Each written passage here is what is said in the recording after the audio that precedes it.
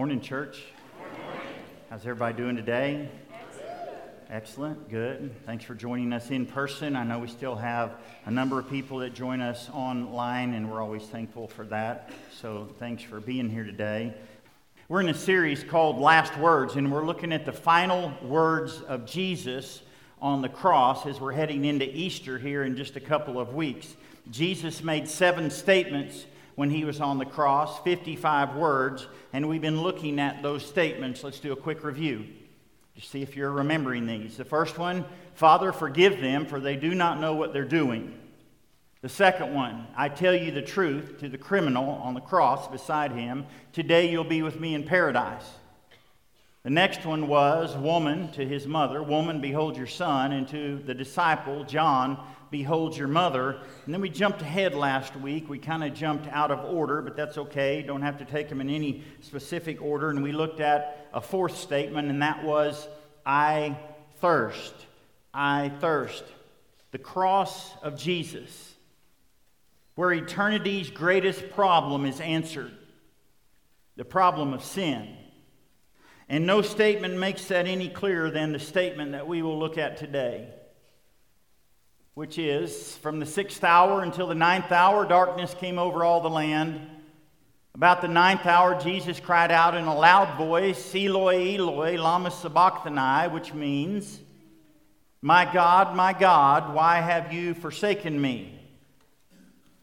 Max Lucado writes in his book, 6 Hours, One Friday,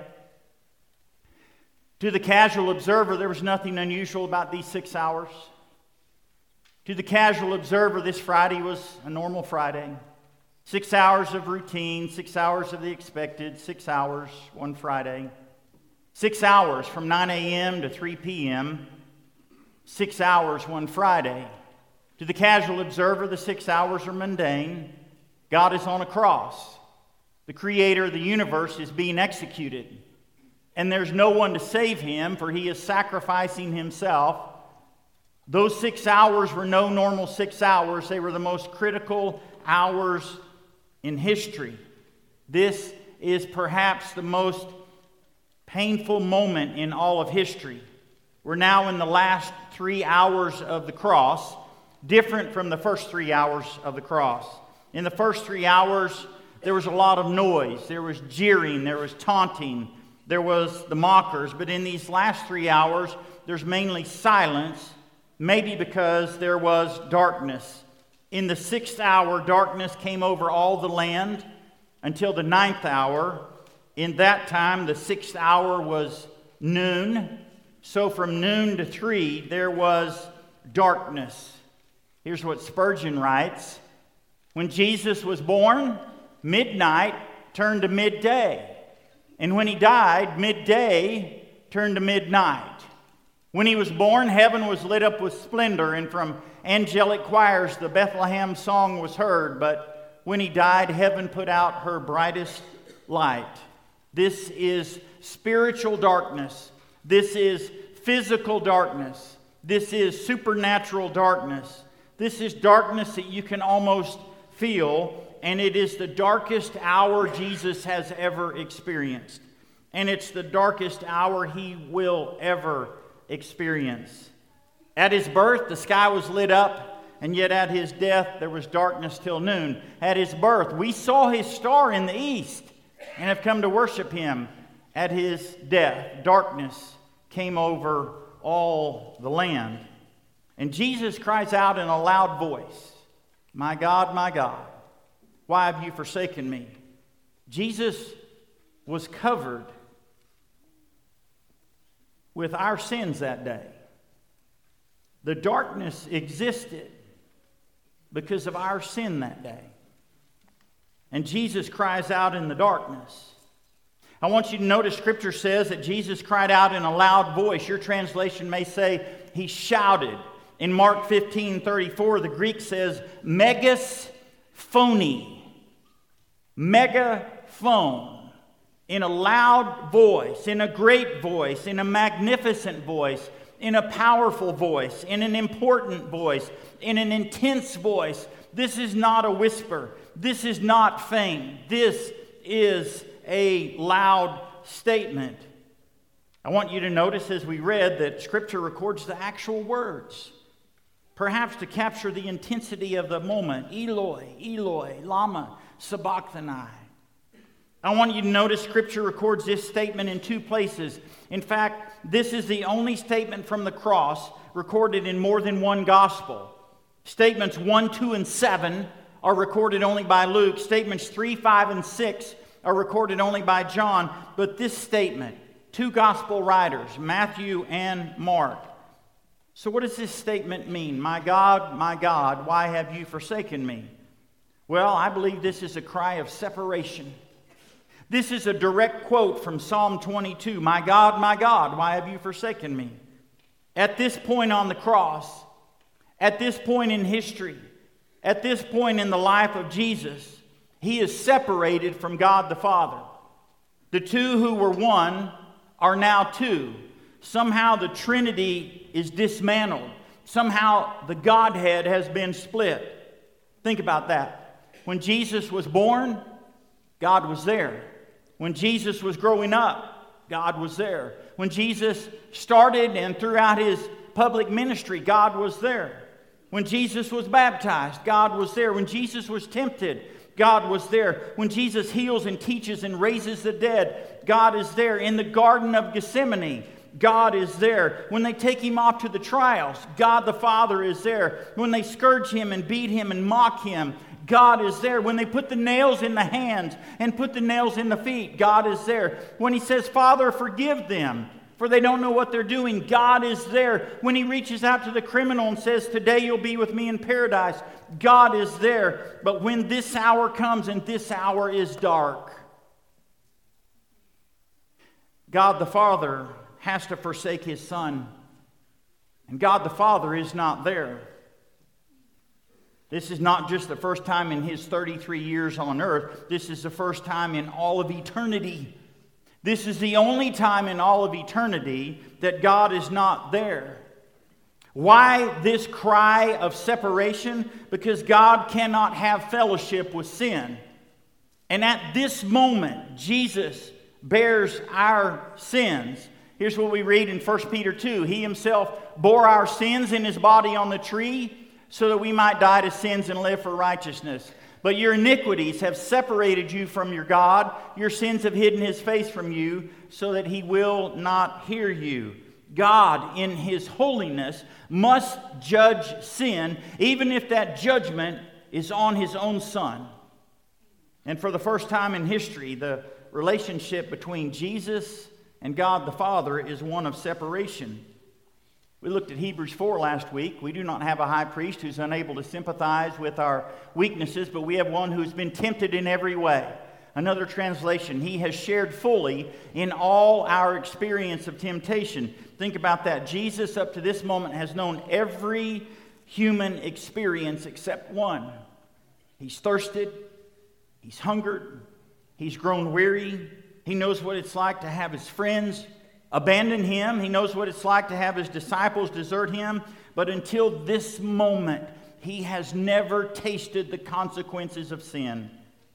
And Jesus, for the first time, is separated from his Father.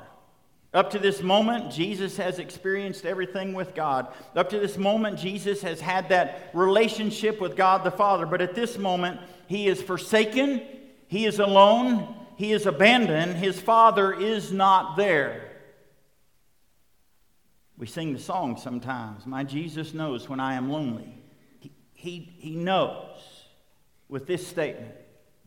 He knows each pain. He sees each tear. At this moment, darkness invades the earth. At this moment, darkness invades his soul.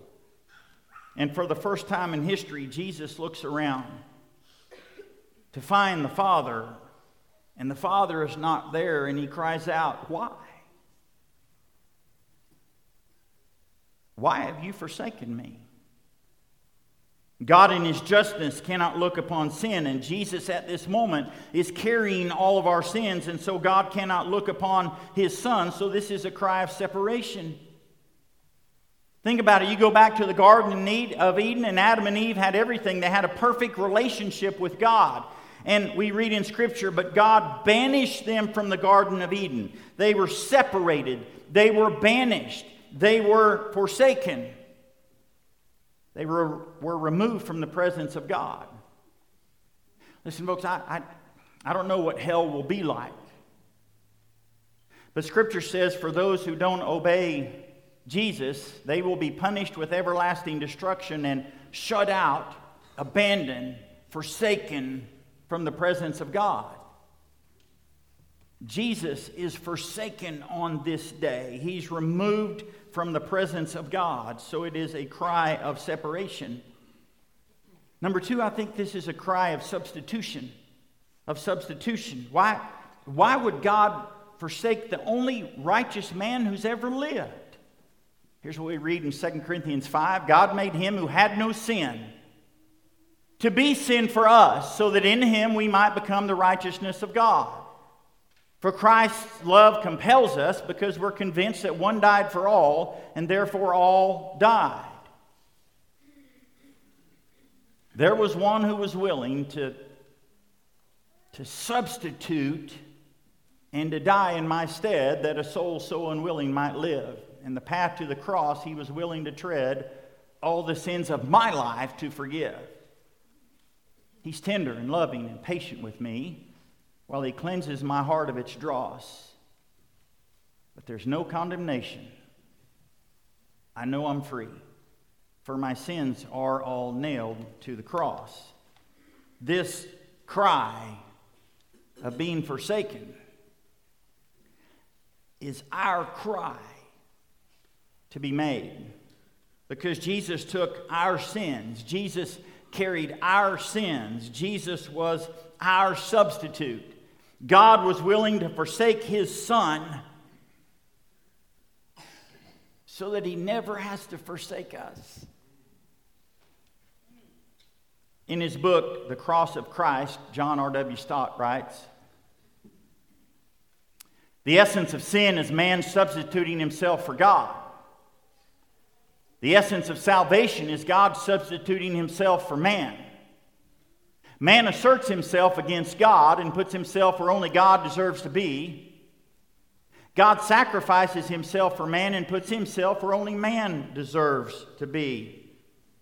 Here's what Paul writes in 2 Corinthians 5. All this is from God, who reconciled us to himself through Christ. God was reconciling the world to himself in Christ, not counting men's sins against them. This is a cry of substitution. You remember one of the taunts from the crowd, from the chief priests and the teachers of the law and the elders. He saved others, but he cannot save himself. They didn't know how true those words were. Because either God can save his Son, or he can save me and you.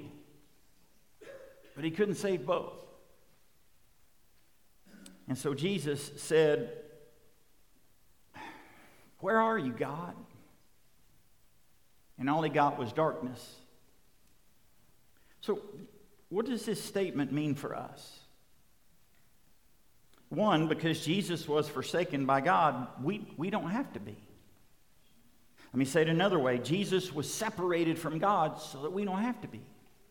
Let me say it another way. Jesus was banished from God so that we don't have to be.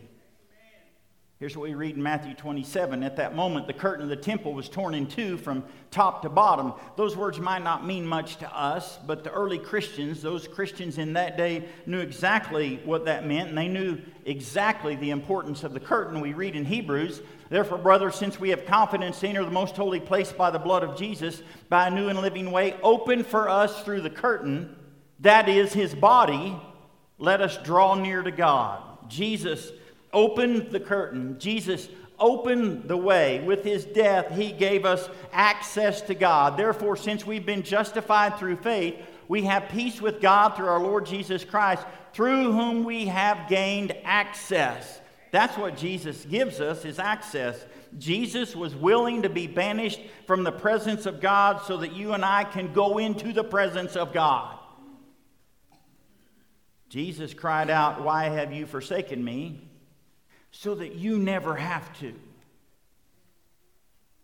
Number two, this statement tells me that we should take sin seriously. I'm not sure we really grasp the seriousness of sin. I know we don't take sin as seriously as God does. The Son of God was forsaken on the cross because of sin. The Son of God was separated from God the Father because of sin. This statement demands that we take sin seriously. This statement demands that we take our sins seriously. This statement demands that we stop rationalizing our sin, saying, yeah, it's no big deal. Sin is so serious it cost God his Son. Sin is so serious it cost Jesus his life. Sin is so serious. Someone died for me and you.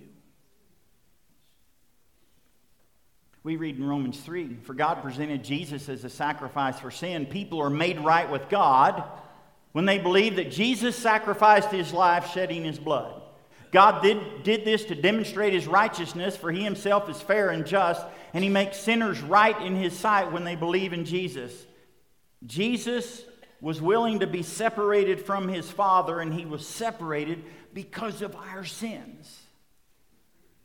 Sin is so horrible, it came between Jesus and the Father. Sin is so horrible, it demands that we be serious about holiness.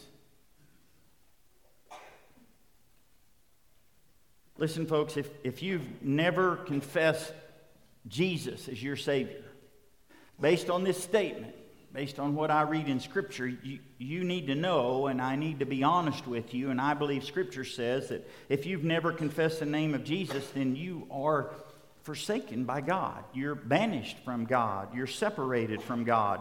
Think about it. If God the Father will turn his back on his Son because of sin, do you think he's going to take our sin lightly?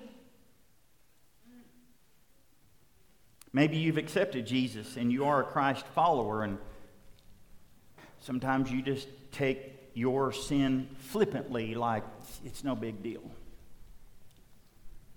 Do you really think God's going to overlook our careless attitude about sin? What does this statement mean for me? It means God loves you. And God loves me. I don't believe the nails held Jesus to the cross that day. I believe his love for me and you held him to the cross. This is how we know what love is. Jesus Christ laid down his life for us. For God so loved the world, he gave his one and only Son, that whoever believes in him shall not perish but have eternal life. Jesus was separated so that we could experience the presence of God. And that is why we cherish the old rugged cross. That is why we cling to the old rugged cross.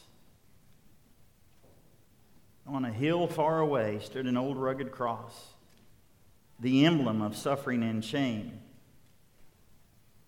And I love that old cross, where the dearest and best for a world of lost sinners was slain. Oh, that old rugged cross, so despised by the world, has a wondrous attraction for me, for the dear Lamb of God left his glory above to bear it to dark Calvary.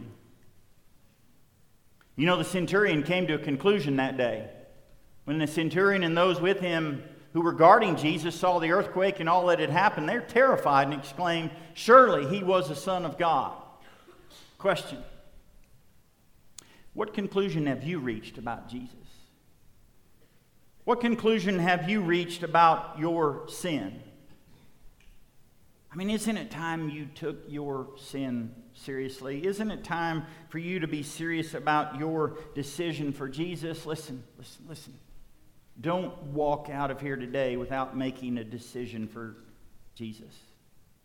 Oh, we'll stand and we'll sing an invitation song, and you don't have to come down front. You can make that decision right where you are between you and God. But don't leave here today without making a decision to give your life to Jesus, to repent of your sins, to confess that Jesus is the Son of God, and to be baptized for the forgiveness of sins. Here's the deal, folks. When it comes when it comes to your sin, when it comes to my sin, we can't pay the price. We can't pay our sin debt. That's why Jesus went to the cross. That's why Jesus was forsaken. Jesus died on the cross to deliver us from sin so that we have 24/7 access to God. Would you make a decision to follow Jesus today as we stand and sing?